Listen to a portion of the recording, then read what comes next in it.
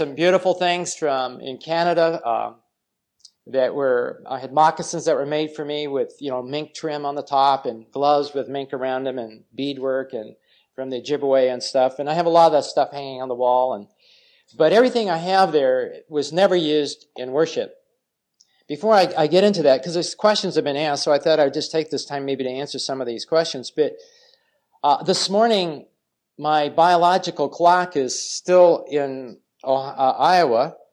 And so I woke up at 4:30 or 4:45 and decided that it was light out and I would take a walk. So I took a walk, and when I got down here, there was this most awful noise. Anybody staying down here hear this awesome, horrible, mournful sounds that were echoing across the lake? It was very frightening. And so I walked up there to see what it was, and what happened was it was one of the missionaries looking at a support check.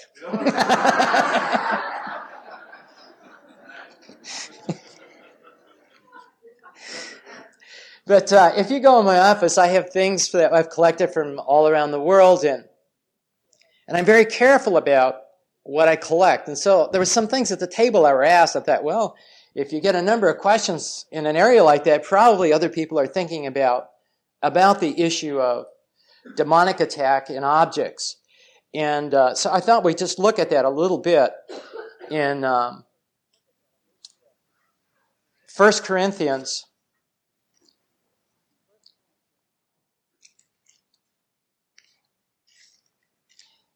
I believe it's 1 Corinthians. I'll find it when I look. I can tell you what page it's on if you turn to the right page. It's 1 Corinthians chapter 8. And we have here idolatry brought in and idols brought in. I told you that we started, when we got rid of the television, we started collecting biographies, and we have about 600 Christian biographies in our library. And it's interesting, after warfare, I read them over and over again. After warfare, I went back and read them again, and I couldn't believe of all the old standard godly books of spiritual warfare. And you read the lives of these people, and they had to come to grips with the forces of darkness. J.O. Fraser, probably one of the most godly men that ever walked around. You read his life, Behind the Ranges, written by the Hudson Taylor's children. You read about his ready to give up in the Lisu village with a demonic oppression that was wiping him out. They were tearing down their shelves. They were getting rid of their demon shelves. And he was getting more depressed and more depressed and more depressed and was ready to quit until he got the Overcomer magazine, which I get from England, of Jesse Penn Lewis. And he read in there where Satan was defeated and to resist him.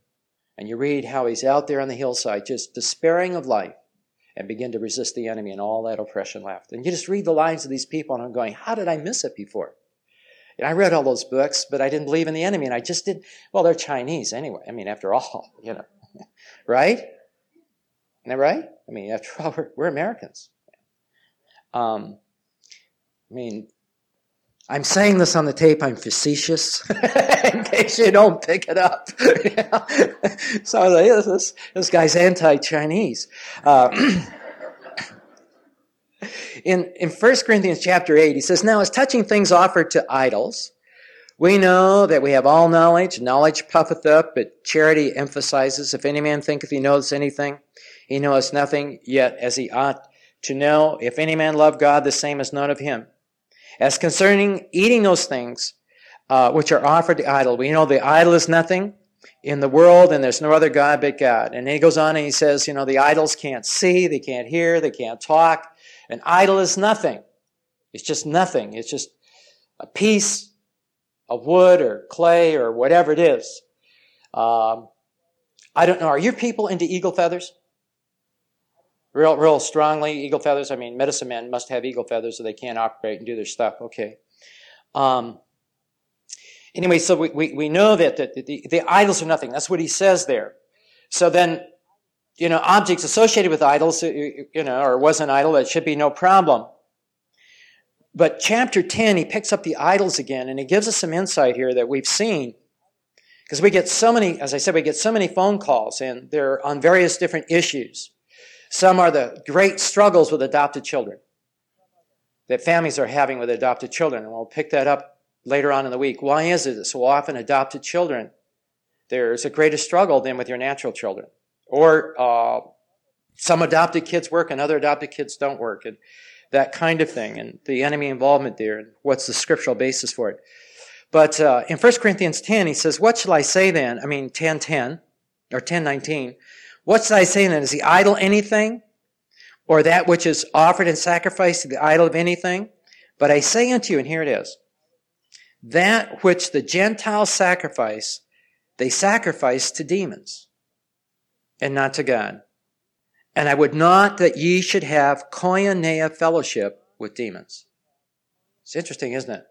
He's telling Christians don't have the koinonia fellowship in the Greek that's reserved between Christ and the church to have it with demons.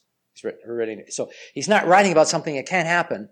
Would he? Would Paul warn us about something that's not possible? He says you can't drink of the cup of the Lord and the cup of the devil. You cannot partake of the Lord's table and the devil's table. Now, what he's saying here is that the idol is nothing, but demonic spirits can be associated with the idol, so that when you have that object in your home, guess what else you have with it? The thing that's associated with it, the thing that gave it actually the power, if there happens to be a thing attached to it. So that's one thing that we do, that when something is going on like that, when people, and some of you have talked about seeing things in your home. You already came to me. You've seen things in your home. So I'm not talking to people that are not struggling here or have not dealt with it here, have seen spirits in your home out where you're living. You know they're there. In fact, I think it's 2 or 3 people have told me they've had spirits in there. They know they're there. So the question is, why are they there? That's the question. It's not that they're there, but why are they there in a way that you know they're there, and it's an uncomfortable thing. I mean, it's rather uncomfortable. When I was in the Apache reservation, I had to go through more houses and get rid of spirits out of rooms. And they said, well, you told us how to do it, but you know how to do it. You do it for us. You do it for us. And it was interesting. No one will go in the room. They all know there's spirits in that room. No one will sleep there, and they have relatives. I don't know if your people have it, but on the Apache reservation at nighttime, you step over people like cordwood. I mean, the living room, on the couches, on the floor. I mean, the houses are full of all their relatives that are passing through or whatever, but that room's empty. They'd rather sleep on the floor and sleep in a bed in that room. Who wants to sleep in a room that a spirit's in? Now, how they think that spirit's just going to stay in that one room, I don't know. But they won't go in there. So, what you want to be sure that if you bring something in your home, you don't want to bring something into your home that you know that has been associated with worship of spirits. It's just not a thing to bring in your home. There's all kinds of, as I said, I have all kinds of Indian things on my wall and all of that, but none of it's been used in worshiping spirits. If all of a sudden, out of the blue, as we've been talking to some of the missionaries here, something like that begins to happen and you know that something's going on in your house, you need to figure out, did we bring anything into our home at the time this started? Just connect. Did we bring something in? And if there's something that's suspicious, we just have people take it, put it in their garage or in an outer house, not outhouse necessarily. Because I think I'd rather have demons in the bedroom than in the outhouse, Because sometimes when you gotta go, right? So, but outside, and just ask God to cleanse the home. And if it stops, and then get rid of the thing. If it doesn't, then you know that obviously it probably wasn't that thing. It's something else that is going on there. So, people get carried away with cleansing their home. It really bothers me. I see them, pulling up the carpeting because it was woven in China. Just all this stuff. It's just unbelievable. Their suit was in Taiwan, their clothes are gone, and it just all of this. I'm going, wait a minute, let's don't get carried overboard. But if there's something going on, ask your question. Why are we having this kind of a struggle in our house? Because it's not the kind of struggle. God doesn't want us to live in fear in our homes. Our kids to be terrorized in their bedrooms. And we have kids that are terrorized. Things come out of the closet and the kids see them and all this kind of stuff. This is not something that has to take place. It's not a way that we're to live. We're not to live in fear of the enemy. He's been defeated. And if he's being activated in my home, I need to figure out why. At this point in time, are we coming under a lot of unnecessary kind of activity in our house? In fact, I guess I'll tell a story now. Bernie Wiley's here, and Bernie and I met under unusual circumstances. I don't know, how long ago was that, Bernie? 8 years ago? A long time ago. Well, Bernie was in a meeting where I was speaking, and I was sharing how they were interviewing a demon on CBS. In St. Louis, they have the largest radio station, and our missionaries were home on furlough, and we had for CEF, because we have so many missionaries, and our headquarters is quite large. We have 120 people that work in the home office there, and so you can imagine 120 people, and then your missionaries and stuff. We can have 300-400 people on the grounds of the headquarters, and so it was a missionary refresher, and I was teaching, but my daughter showed up with a brand new baby. Well, so I went home after I taught the missionaries, zipped on home, spent time and had to zip back to eat lunch with the missionaries, sit at the table and talk to them. Well, on the way back, I turned on the radio, and a demon was talking. And I heard demons talk out of people so much, I go, that's a demon. I can't believe this is CBS St. Louis. And I knew it was a demon. And they were doing an interview show. Well, they were interviewing a New Age channeler that let the spirit come up, and they were interviewing the spirit and the channeler on CBS. And at the end, this demon gave an invitation. And the invitation was, are you lonely? There are many of us out here. This is a demon supposedly a spirit of a doctor that died 100 years ago. And if you're lonely and you're in the St. Louis area and you would like to have a friend, just right now, ask one of us to come to your home. We won't leave you. It was a better invitation than Billy Graham. And I was thinking, how many elderly people are listening to this that are lonely, that this spirit is instructing them how they can have one of these in their home to be with them. It's made me sick. Well, anyway, I shared that story. And when I did, we were in a building with no walls.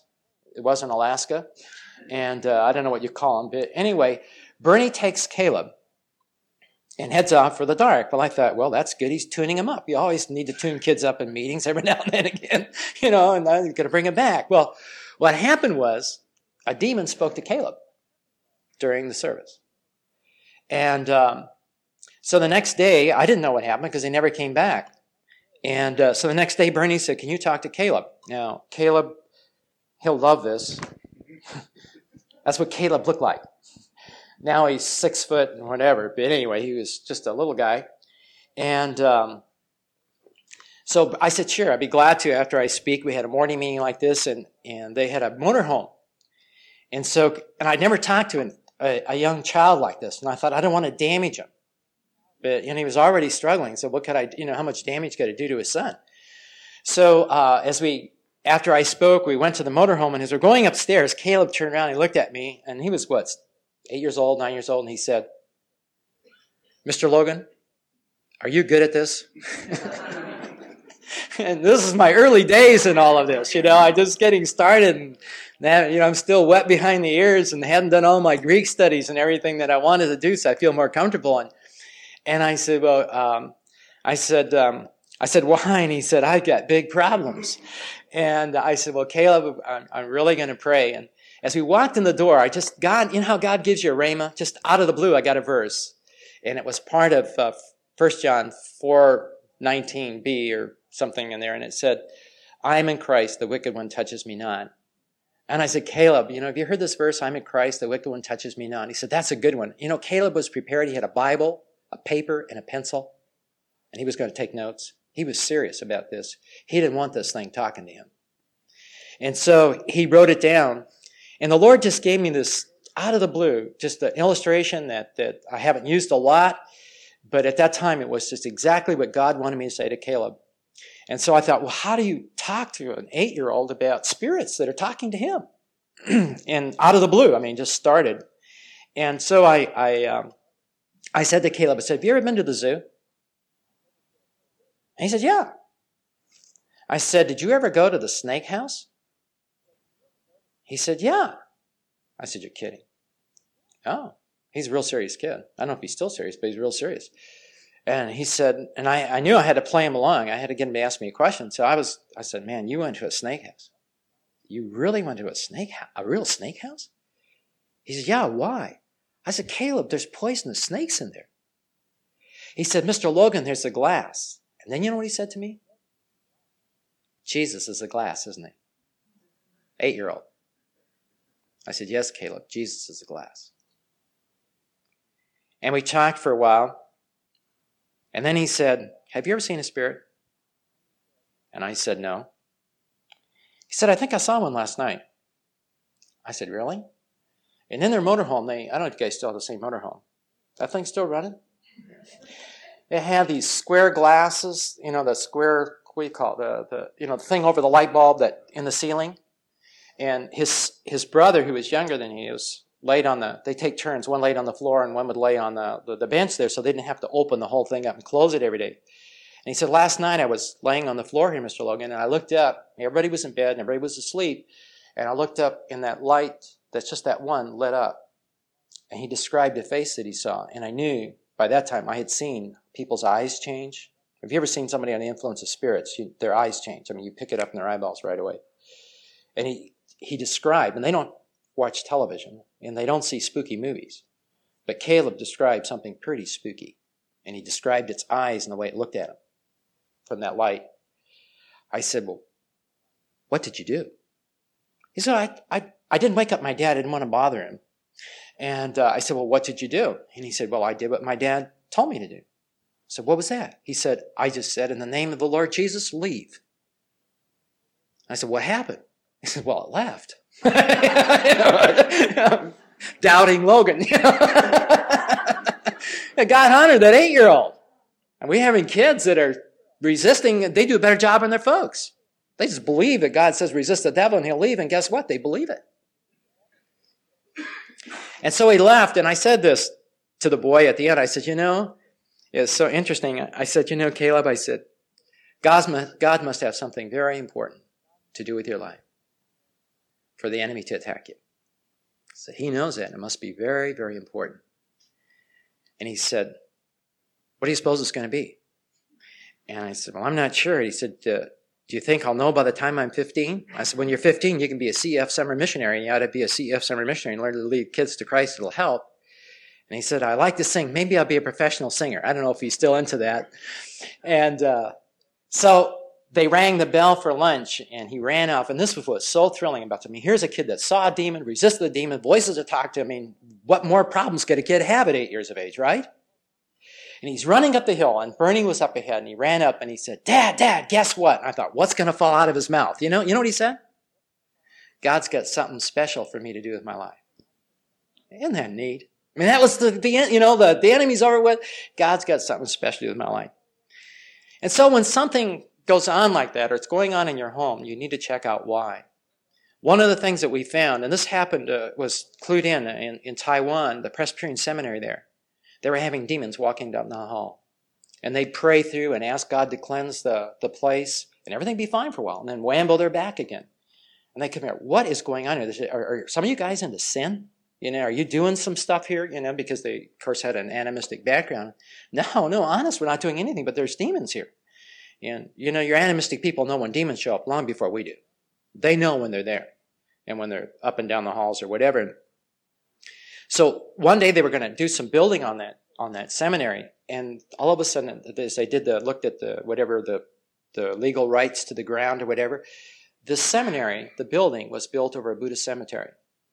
They dedicated the building to God, but they never dedicated the ground. And when they dedicated the ground and commanded anything associated with that ground to leave that was not of God, nothing has ever walked up and down the halls of that seminary. And so it may be that if you're having a struggle in your house, that the house that you built in that village was built on ground pre-dedicated to the enemy.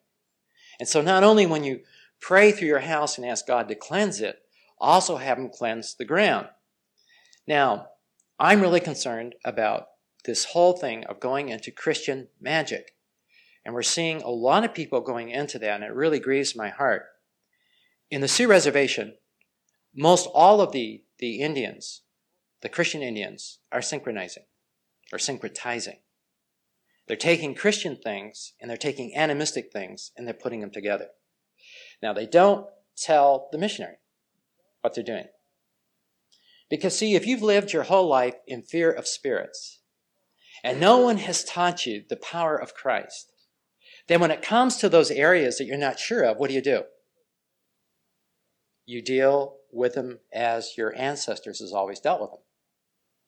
And so one of the very strongest Christians in this church asked me this, and I didn't even know what it was. They said, what do you think of tobacco ties? I said, tobacco ties? I didn't know what they were. Well, tobacco ties, they take flannel and cut squares, and they put tobacco in it and tie it up, and they string them. And you put them in the windows in your house, and it'll keep spirits out. And so the Christians have tobacco ties in their windows to keep spirits out. Or they bury them in the ground outside where you can't see them, and that'll protect them from spirits. Is that the protector? And yet, I have Christians putting olive oil in the windows to keep spirits out. I said, it only lets them slip in quicker. Olive oil has never kept a spirit out of anybody's house. See, the one who keeps them out is the protector, and that's the Lord Jesus Christ. And we have to be very, very careful that we don't take objects and make them into something that they never were to be. Now, if you're into anointing the windows and doors, that's fine, but realize the oil is not what's doing it. Isn't that right? And that's what I'm talking about, Christian magic. We're getting into a lot of this mysticism. You hang things on the wall and you put a scripture, put the Bible by your bed and the spirits will go and all of that kind of thing. And we're seeing a lot of extremism in that area. And that's just as wrong as tobacco ties. It's just as wrong. God is our protector. So go through your home. Every home ought to be dedicated to the Lord to be a lighthouse in the community. When people step on your property, they should sense that a believer lives there. And the Spirit of God is indwelling there because he's indwelling the believer. There should be a difference between your house and the animistic house next door. And when people come into your home, they should sense the presence of Christ there. It's very, very important. So dedicate your home to the Lord. Dedicate the ground to the Lord. Ask God to put his very special protection around. If your kids are going through some nightmares, we have you claim Psalms 3 and Psalms 4. I will lay down and sleep in peace, for thou, Lord, only causes me to dwell in safety. God, protect my child when they're sleeping. Just put that very special protection around them. They don't wake up screaming and having these night terrors, night after night, that kind of thing. So that's some things that you can do. But if something keeps going on, check through your house. Is there an object there? Now, I'm not very sensitive to spirits. I'm very unsensitive. But when we were in Guatemala, Guatemala, down at Lake Atlan, where I got that shirt yesterday, we were walking through where they have their stalls. And, well, I'll tell you, the walk between probably isn't any wider than that row of chairs taken out. And then they have these stalls with the walls. Have you ever been in South America? And they sell all their stuff. One will have all leather stuff, and one will have weavings and blankets and just everything under the sun for sale. And they're long, could be a block long that you walk. Well, as I was walking down, we came to a section, and I got a bad feeling. I've said, I don't get them that often, but boy, I'll tell you, I got a real creepy feeling. And I couldn't figure out why the creepy feeling. Because the wall that had the clue, I couldn't see. It was on the other side of it. And I was coming this way. And because you're so close, until I got there, and I said, there's just a bad feeling here. And we got around and we looked, and here on this wall were carved masks. Now, I didn't know anything about these masks, but carved masks for sale to tourists to take home. And the missionary said, those masks, they use them at Easter time. When you have a animistic and Catholicism put together, you get some real heavy-duty stuff in South America because you get all this religion with spirits. And the guys put those masks on. They carve them, and they're not real smooth carvings. And when they put the mask on, they dance. But when they put the mask on, the men become demon-possessed. And they take on the actual, they said, if you saw it, it's the creepiest thing. If the guy has a mask of a dog, you would think you were looking at a dog, the way this guy's acting in the parades and stuff. And they take on somehow a demon's associated. Do you want to take one of those things home with you? As a tourist thing? Something that is associated with some of the most evil, vile, demonic activities there. And it just was so oppressive. And I didn't even see it. I didn't see them. And then they told me, so it's no wonder these feelings, these masks were associated. So that's the kind of thing you want to help people with is, are there things in their home associated with worship? Okay. Oh, we can't be through. Are we through? Am I through now? Or do I get to 10:30? What time am I through? Some guy said you were through before you started. I want you to go to Ephesians chapter 1. The question in dealing with enemy activity, if you can keep this question in your mind, the question is not what, the question is why. Isn't it? It's not what's happening. That's not as significant as why is this going on. It hasn't got a right to go on. It should not go on. I belong to Christ. He's my protector. And if this is going on, I need to figure out why it's going on and then stop it. And you take care of it, and then what's going on stops. And we have all kinds of testimonies of people of what happened when they removed objects and did this kind of thing. I could tell you stories. The story of his son is, and I guess I should tell him, that Caleb has not had a demonic struggle for 8 years. Once he resisted the enemy, and the enemy knew there was no point fooling him with that kid, he's left him alone, basically. He's never had voices, never sees anything. 8 years. He's not had that experience. And so it isn't always a terrible thing to have to come to grips with the enemy, resist him, and then walk in new victory. Ephesians chapter 1, we want to look at this because this is really our stand in victory. And that's what we want to talk about today, standing in victory. When we say Ephesus, to me, I knew it was a city somewhere, someplace, probably under a lot of rubble and dirt. I didn't know anything about it. And we really need to understand the city, because when you said Ephesus in Bible days, it's like saying Rome to a Catholic. And when you say Rome to a Catholic, what do they think of? That's our headquarters. That's our Pope. That's the head of our religion. In Bible days, when you said Ephesus, that was the headquarters of the religion of Artemis. And everybody in Asia Minor was involved in it. The people of Colossae adopted that religion. They were into that religion. Wouldn't it be wonderful if we could win people to Christ that had no religion? There just isn't. And Paul's really concerned because he knew what they taught. He knew what they believed. And he was concerned for these people. Because they had two major, well, a lot of belief system, and you want to wrestle through a book, but it's wonderful. It's Ephesians, Power and Magic by Clinton Arnold. It's his doctorate thesis that he wrote at the University of Edinburgh. It's the best commentary dealing with the demonic issues of Ephesians, and he did not believe in demonic issues when he started writing the book. And when he got through, he went back to Talbot Seminary where he teaches, and he came up to Neil Anderson and he said, "Do you know that spirits are real?" Neil said, "Yeah, I do." And he said, "Neil, they really are." And how did he come to the conclusion? Because people were falling down and having seizures in front of him? No, because he did a Greek exegesis of Ephesians. That's how he knew they were real. That's how Clinton had to come around to it. Not from experience, but from the Word of God. So, in Ephesians, there were two major things that they struggle with. One is, what you know, as you think of, because most of us don't, unless you studied about Ephesians and Ephesus, you didn't realize. I never knew that the religion they believed in was the religion of Artemianism. I thought it was the religion of Diana. See, the headquarters for the religion was in Ephesus, and they built the temple to Diana, which is still considered today by architects as one of the 10 wonders of the world. And the idol of Diana was in this temple, and there were 1,000 girls that provided sexual experiences for the worshipers every day. And this religion went all over. So it was heavily involved in immorality. It makes a very relevant book. The second thing they were involved in was demons. And so that's why the book of Ephesians is one of the best warfare books written. Because he's dealing with people coming out of a demonic background and a sensual background. And Paul wants them to really come out of it and to walk into victory. So with that background, and you look at Ephesus, and you look at this book, and you study Clinton Arnold's, and Clinton Arnold will take a paragraph of one of the teachings of Artemianism and then show you Paul's answer. And all of a sudden, you start reading the teachings of Artemianism, and you know what it is? New Age, through and through. The book of Ephesians, is the book for today.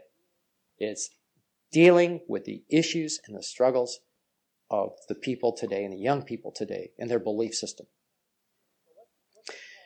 So let's look at Paul's prayer. This is his prayer. This is one of the warfare prayers in the book of Ephesians. And with that background, it helps us to understand what Paul is praying about here and his concern for these people coming out of this demonic stuff. Because what happens if you don't come out of the demonic stuff far enough? You're back into it. It's very, very hard to come out. Oh, I got to share this with you. Cleansing a house. When I was in Ghana, the assistant ambassador from Togo asked me if I would come, the assistant ambassador of Togo to Ghana, if I would cleanse their home. First of all, dedicate their children to Christ, and then cleanse their home. And I said, sure, I'd be glad to go over there. But they speak French, and I don't, so I need an interpreter. So World Vision gave me one of their interpreters to go with me so that my prayer could be put into French. So we went in the home, and over there, children are a blessing. You know, the abortion clinics I don't think would do well. And so when I went to dedicate the children, I knew this lady couldn't have that many, or she had litters. But they got all the babies of all the servants. I mean, they wanted every kid in the house dedicated, so they gathered all the kids together, and there's a room full of kids. And so I was praying and dedicating his children to the Lord and asking to set aside a life partner for them to be willing to wait, and they would do great damage to Satan and the kingdom when they grew up. And I gave them a real, $50 prayer. And they were really thankful because they were interpreting it, and they were going, amen, amen, because these are real believers. And then they said, would you come to our home and dedicate our new home? We haven't moved in. We're moving out of this. We're moving into a new home. And they're redecorating on the inside of it. So we went to the assistant ambassador's home. And let me tell you, Africa has two kinds of homes, dumps and palaces. And this thing was absolutely gorgeous, huge. The living room was bigger than this. I mean, you could really have a lot of embassy parties there. Huge, great big living room. And their bedrooms were upstairs. And out of the living room, you went to a huge area that had brick up that you could see through, those cement blocks that are decorated blocks that let the wind blow through, but it was covered over, and they had a terrazzo floor where they could have outdoor eating and all, and the kitchen was off of that. And over that wing was where the kids and visitors would live, and over the huge living room area, just the mammoth living room, was some offices and the private suite of the ambassador or assistant ambassador. So we prayed through the one side, prayed to the other. We went upstairs. Couldn't get into where their bedroom would be, but put my hand on the door and just prayed that God would cleanse this whole thing and that people would sense the Spirit of Christ there. And then when we went across the little balcony and we're going into where all the children's bedroom and all the servants would live and all that stuff, which is huge, we couldn't get in there either. So I put my hand on the door and I prayed. All of a sudden, my hand's being pushed off. Now, the door wasn't open, but my hand was being shoved off the door. And I come from a conservative background, so I don't do that kind of praying. I don't do that. So I'm just praying in my quietness against this pressure. But my interpreter has got the ghost. He was going. I don't know what he was saying in French, but let me tell you, he was getting excited. I'm staying calm and cool. And he was really getting excited, and they were, agreeing in their spirit with him. I was hoping he was saying the same thing I was. After I got through, and then after we commanded anything there was not of God to leave, it stopped. And this fellow said there were spirits, wasn't there?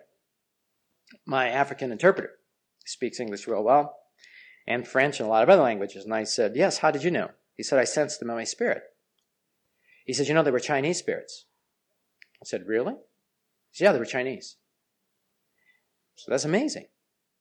So the ambassador was glad they were gone. He didn't care what kind they were. That they were out of their place where their kids were going to be. And we dedicated the property all around to the walls, and they always had these places surrounded with walls, and they got to put angels all around the outside. And this would be just a lighthouse in Ghana for the Lord. Later on, they checked, and guess who lived in that house before this couple was moving in? The Chinese. It was a Chinese assistant ambassador to Ghana. I didn't sense it. I don't have that kind of discernment. I didn't know, but boy, my interpreter knew exactly what was going on.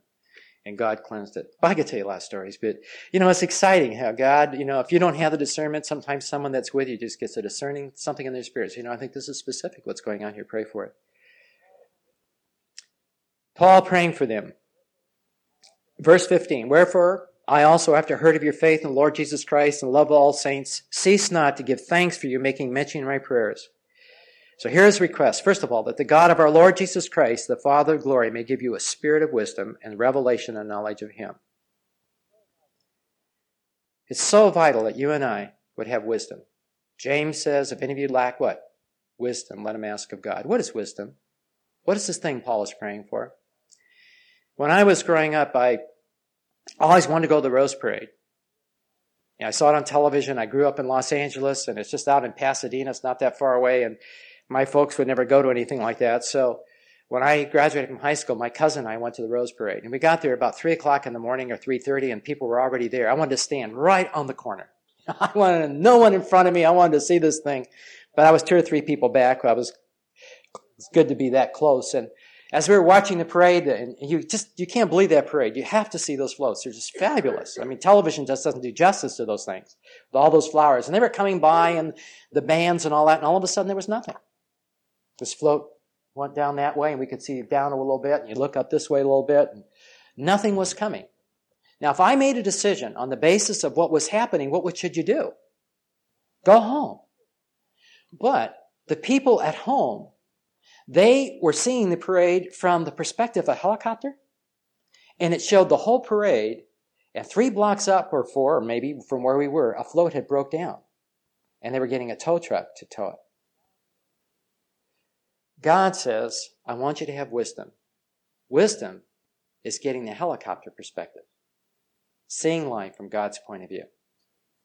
Because with your wisdom, get understanding. As Proverbs says, make wisdom your goal, get understanding. What's understanding? Now I see it from God's perspective. Now I know how to respond to what's going on. Otherwise, I can respond as a natural man. And there's a way that seems what? Right unto men, but it's the ways of death. And we need God's wisdom. And He's praying here. If they're going to come out of this demonic sensual religion, what are they going to need? Wisdom. They're going to have to see this thing. You can argue with your people until you're blue in the face, but until God gives them wisdom about what it means to try to live in 2 worlds, trying to appease the Lord on one hand, and then appease and do things because of fear of spirits or somebody sick or what's going on here. And it's so hard to get out. When I was in Africa, I spoke in a large church in Nigeria. 1,500 people were in the church, and people were standing outside. And because I believed in water spirits, and I just dealt with the secret police, the son of the secret police of Ghana was free, going to Bible school. This guy was just horribly attacked by demonic spirits, and we set him free, and his dad was into water spirits. If you know anything about Africa, the Africans are afraid of water spirits, the most powerful spirits that you deal with. And so when I mentioned water spirits, they're going, wait a minute, this guy knows something. I shared it right away. Well, I'll tell you, the Africans were with me in that whole service. They wanted everything I had to say about spirits. Afterwards, I was counseling. They said 200 to 300 people standing in a line for me to counsel after the service. And so I'm sitting with the pastor and all the elders, and we're in there for about 3 hours, and finally they said they had to go. But I just want you to realize how ingrained this is. I mean, I know you know it, but maybe you don't know it. In walks a fellow. He and his wife sit down, very well dressed. He went to Harvard or Princeton. He's an African, has a doctorate's degree, is a vice president of an oil company. His wife is getting a special master's degree in nursing, specialized nursing in England. Now we're talking about a very well-educated African couple that know the Lord Jesus Christ, that go to a Sudan Interior Mission church. She has no children. And in Africa, that is the worst thing that can happen. Absolutely worse. His family's putting pressure on you. You were a Muslim, you became a Christian. Divorce her and get another wife. If you're a Muslim, you could have kept her and got another one. See how wrong you were to leave. Because this is the most horrible thing for a man not to have any children. And so they've been wrestling with what to do. And this man asked me this question, as sincere as anything. And here we have this educated man in America and a believer. He said there's a juju man in a certain town that everybody that goes to him, he opens the womb and they conceive. Should I go? Now your people are doing the very same thing. Will they speak out against an animal? Will they? Derogatory about a bear? Why not? Are they living under? Is there still some old ways there? And what's wrong about talking badly about a bear? Unless I saw the video, I wouldn't have known. You know what I'm saying? How much of their lives is being regulated by the fear of spirits that are believers? God hath not given us the the spirit that causes fear. That is not of God. They've got to be set free. Jesus came that we might be what? Free, and free indeed of all of that. And I know it's hard. I didn't grow up in an animistic home. I wasn't raised to be careful about spirits and offending them and all of that. But people all over the world are coming clean of that. And they can. The Indians can too. And they seem to be the hardest.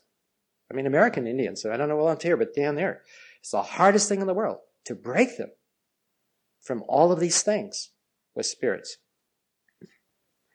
Now, so Paul is praying that they would have wisdom and knowledge, and that the eyes of their understanding would be enlightened. And that's the ministry of the Holy Spirit, to enlighten the eyes, that we can see spiritual truths. You know, until truth is internalized, it just has no effect on someone.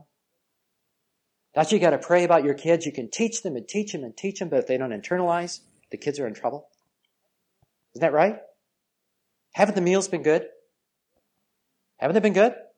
They really have. They feed you well here. But I have one problem.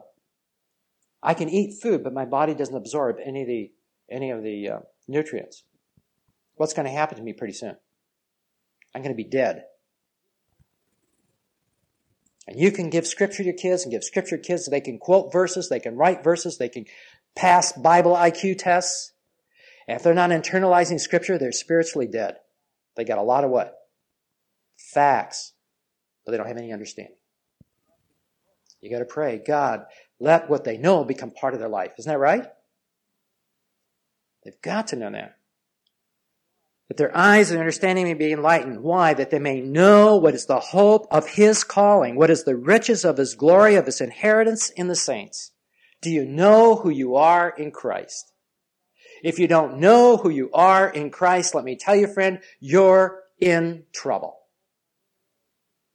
Last night I went to my room and there was this scroungy fellow standing out there. And he said to me, you can't go in here unless you give me $5. So I gave him $5 and I went in.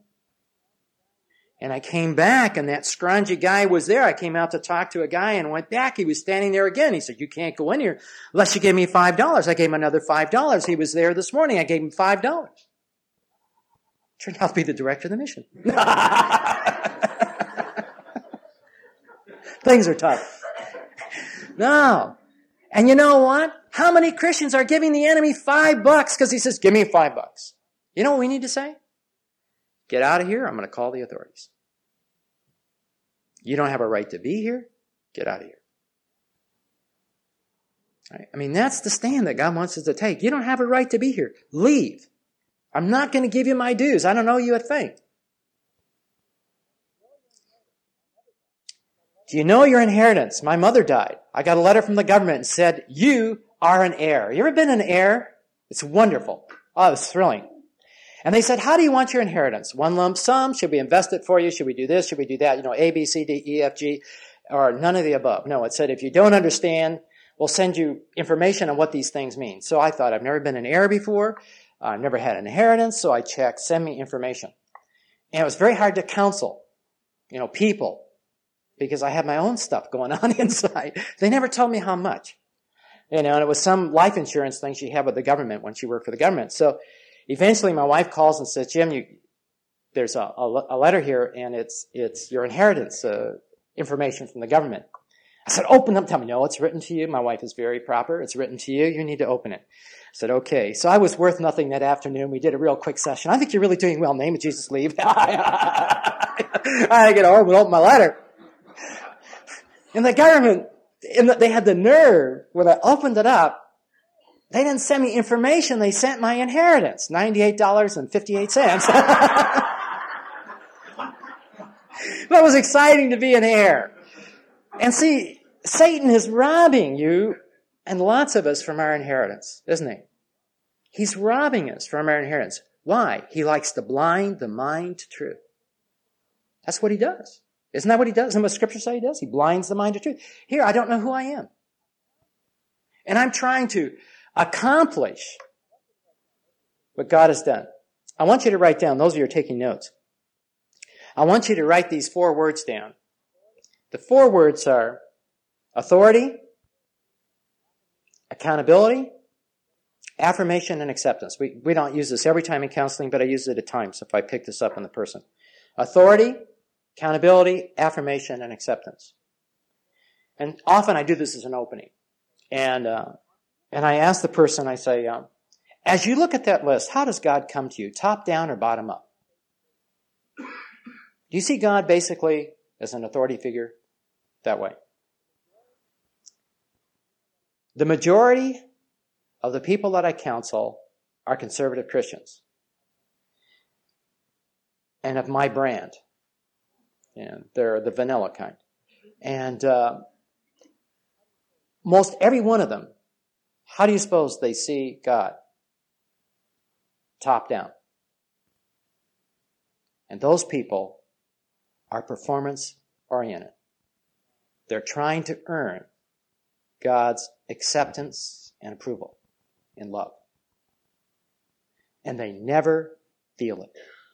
They never feel accepted by God. They never feel loved. You know why? Because whatever we do is never really what? Enough. Some of your real hard workers are working hard for the wrong reason. And it was so thrilling for me to see that if that was true, the way I saw God, I was better off lost than I am as a Christian. That's a pretty strong statement, isn't it? Why am I lost? Because God loves sinners. And isn't that what the Bible says? If you ever read John 3:16? For God so loved the what? The world. Ephesians here tells us that God loved us when we were what? Dead in sins. And now that I'm His child, I have to work like crazy to earn it. Does that make sense? Does it make sense? I hope no one says yes. I'll see you at 1. Whoever said yes out there. No. God loves me. God loved me when I was a sinner. Now I'm His kid. He still loves me. Right? Do I have to earn God's acceptance? No. I'm accepted in the beloved. That's part of my inheritance. Does God always approve of what I do? No. But I'm always accepted. Isn't that a beautiful thing? There remains a rest for God's people. Will you rest in that? And then labor from that? I'm not laboring so God will love me. I'm not laboring so God will approve me. I'm laboring because He does. I'll tell you, it takes a lot of stress out of the ministry. And you know, you have to realize another real attack of the enemy. And this got me. You know, I told you my first little church that was nowhere, California. It really was nowhere. We were 100 miles. In California, 100 miles one way from a major grocery store. In California, that's a long ways from somewhere. 200 miles. For you guys, it's nothing. You say, I wish I was living that close to something. But there, 200-mile round trip to a Penny's or something, that was really something. I was out there in no man's land. And what was I telling you that for?